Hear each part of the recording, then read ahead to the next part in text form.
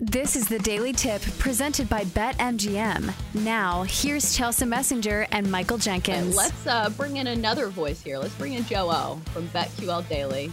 Joe Ostrowski joining us to talk a little numbers, to talk a little Bears, I'm assuming. So, Joe, first question. Are you a numbers guy or are you a go with your gut guy?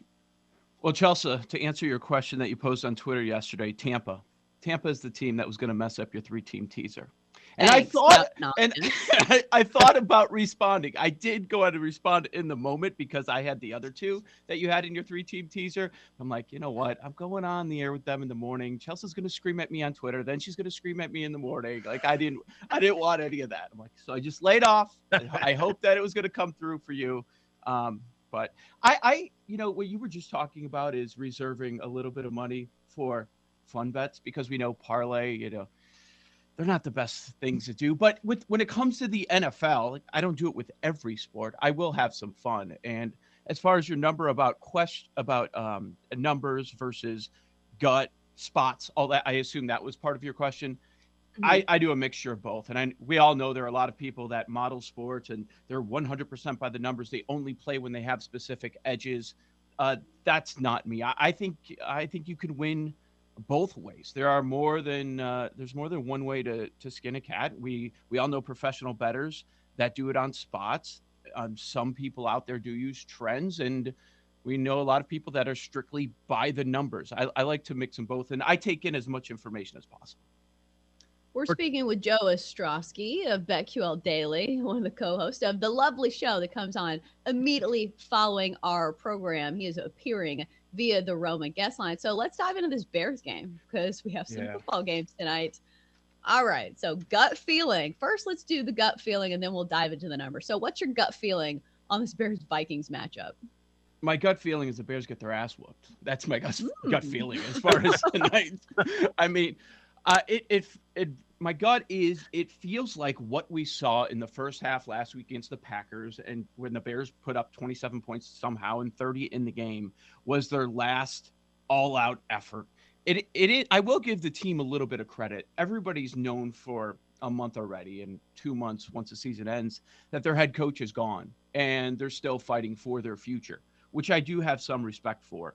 And if you are a trends player, if you buy into history, I think there are some reasons to take the big underdog with the Bears at home. Historically, if we look this century, last 20 meetings at Soldier Field, the Bears have won 16 of them between these two teams. Wow. Bears are 16-4 straight up. They're 15-5 against the spread. And the other part of me is when I'm looking at the Vikings laying nearly now a touchdown, even though it was 3.5, 4 early on in the week, is this is a team that goes up by at least 6 in literally every game this year.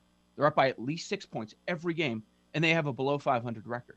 And 12 of their 13 games have been one-score contests. So that might lead you to believe just take the points. You're getting nearly a touchdown, just take the points. The problem is every single day the information that's coming out about this Bears roster. Matt Nagy will be there. Doesn't sound like any other coach is going to be there. So I don't think that's a good thing. All the coordinators went on the COVID list earlier this week. And yesterday, the two remaining starters in the secondary both went on the COVID list. So all 4 starters are now on the COVID list. It wasn't a good secondary to start with. It's going to be rough. I say fire up your Jefferson props, any Vikings receiver, and dare I say it, this might be tough, Cousins on Monday night. I don't know if you want to go that far, but Jefferson, Osborne, that's probably where you want to go. We're talking to our good friend Joe Ostrowski, co-host of BetQL Daily, which is right after our show, Monday through Friday. So, Joe, I wanted to ask you about the Arizona Cardinals, who, of course, got off to that incredible start, had a really bad loss yesterday against the Lions. Kyler Murray doesn't quite look the same. DeAndre Hopkins is out for the rest of the regular season. Shea was saying he doesn't want to say fraud just yet, but maybe they were a bit fraudulent. Where do you stand on Arizona right now?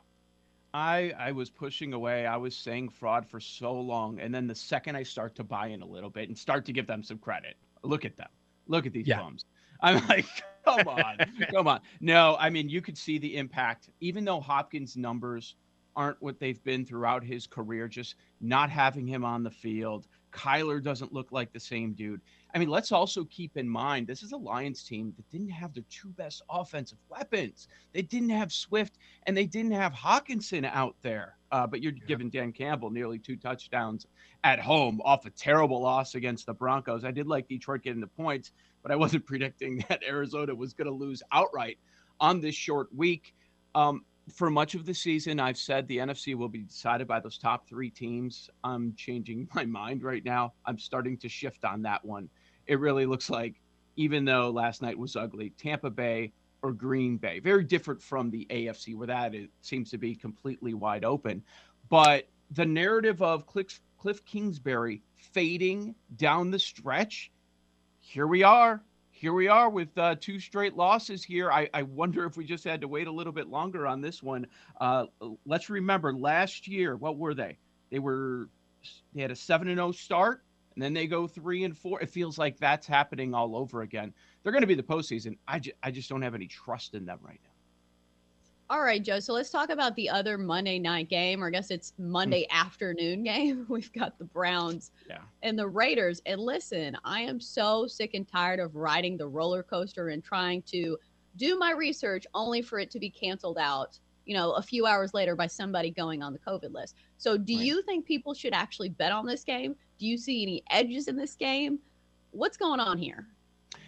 I heard you guys talking about the NBA, and here's one spot where I will give the NFL more credit than the NBA. At least we have those 90 minutes. We're going to find out 90 minutes before kickoff. Okay, these players are in, these players are out. I'm just sick and tired of guessing with the NBA, and at least the NFL gives us that. So what I find interesting is we hear about these Baker quotes yesterday about him possibly coming out.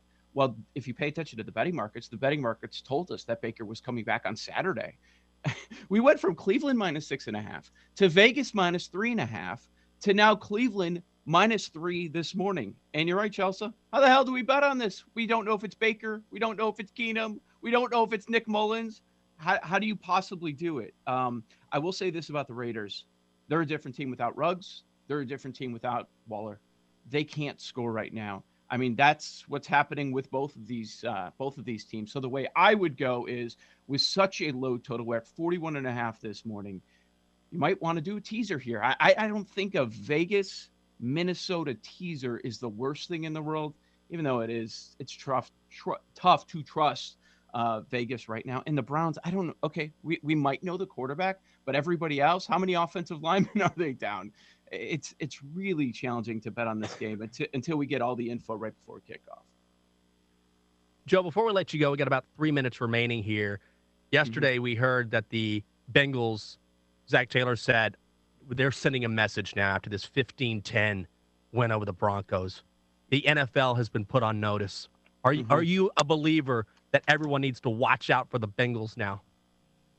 My only concern about the Bengals is Zach Taylor. So no, I'm not buying into anything that Zach Taylor is selling. Not for a second. No, I mean, okay, Teddy Bridgewater, their starting quarterback went down. You scored 15 points, and I know that's a great defense. And Vic Fangio is one of the brightest defensive minds in the game. But Jamar Chase, he had an opportunity to not catch Mac Jones, but Mac Jones hasn't done anything this month. But he could have gained some ground on him in the Offensive Rookie of the Year race. And it was a dud. They were able to take him out of the game. So I respect everything Cincinnati's done. They were one of the first teams this year in the league to go over the win total. They've been very good on the road, 5-2 straight up. They have an opportunity to win this division. But no, they are not putting us on notice. No, Zach Taylor. I just hate when coaches say that because immediately I feel like it's going to be on freezing cold takes. But we do appreciate the insight, as always, from Joe Ostrowski. He is the co-host of BetQL Daily, immediately following our show, appearing via the Roman guest line. Joe, thanks for joining us this morning. Thank you so much. And Jenks, I wanted to give a big thank you on the air because Friday I was a little in the dumps. We had COVID news every 5 minutes with all these teams. We don't know what to suggest with the betting. And, I get Jenks serenading Chelsea all morning. So it was beautiful. I'm glad you enjoyed it because Chelsea most certainly did not. So thank you. For more, listen to the Daily Tip presented by BetMGM. Weekday mornings from 6 to 9 Eastern on the BetQL network, the Odyssey app, or wherever you get your podcasts.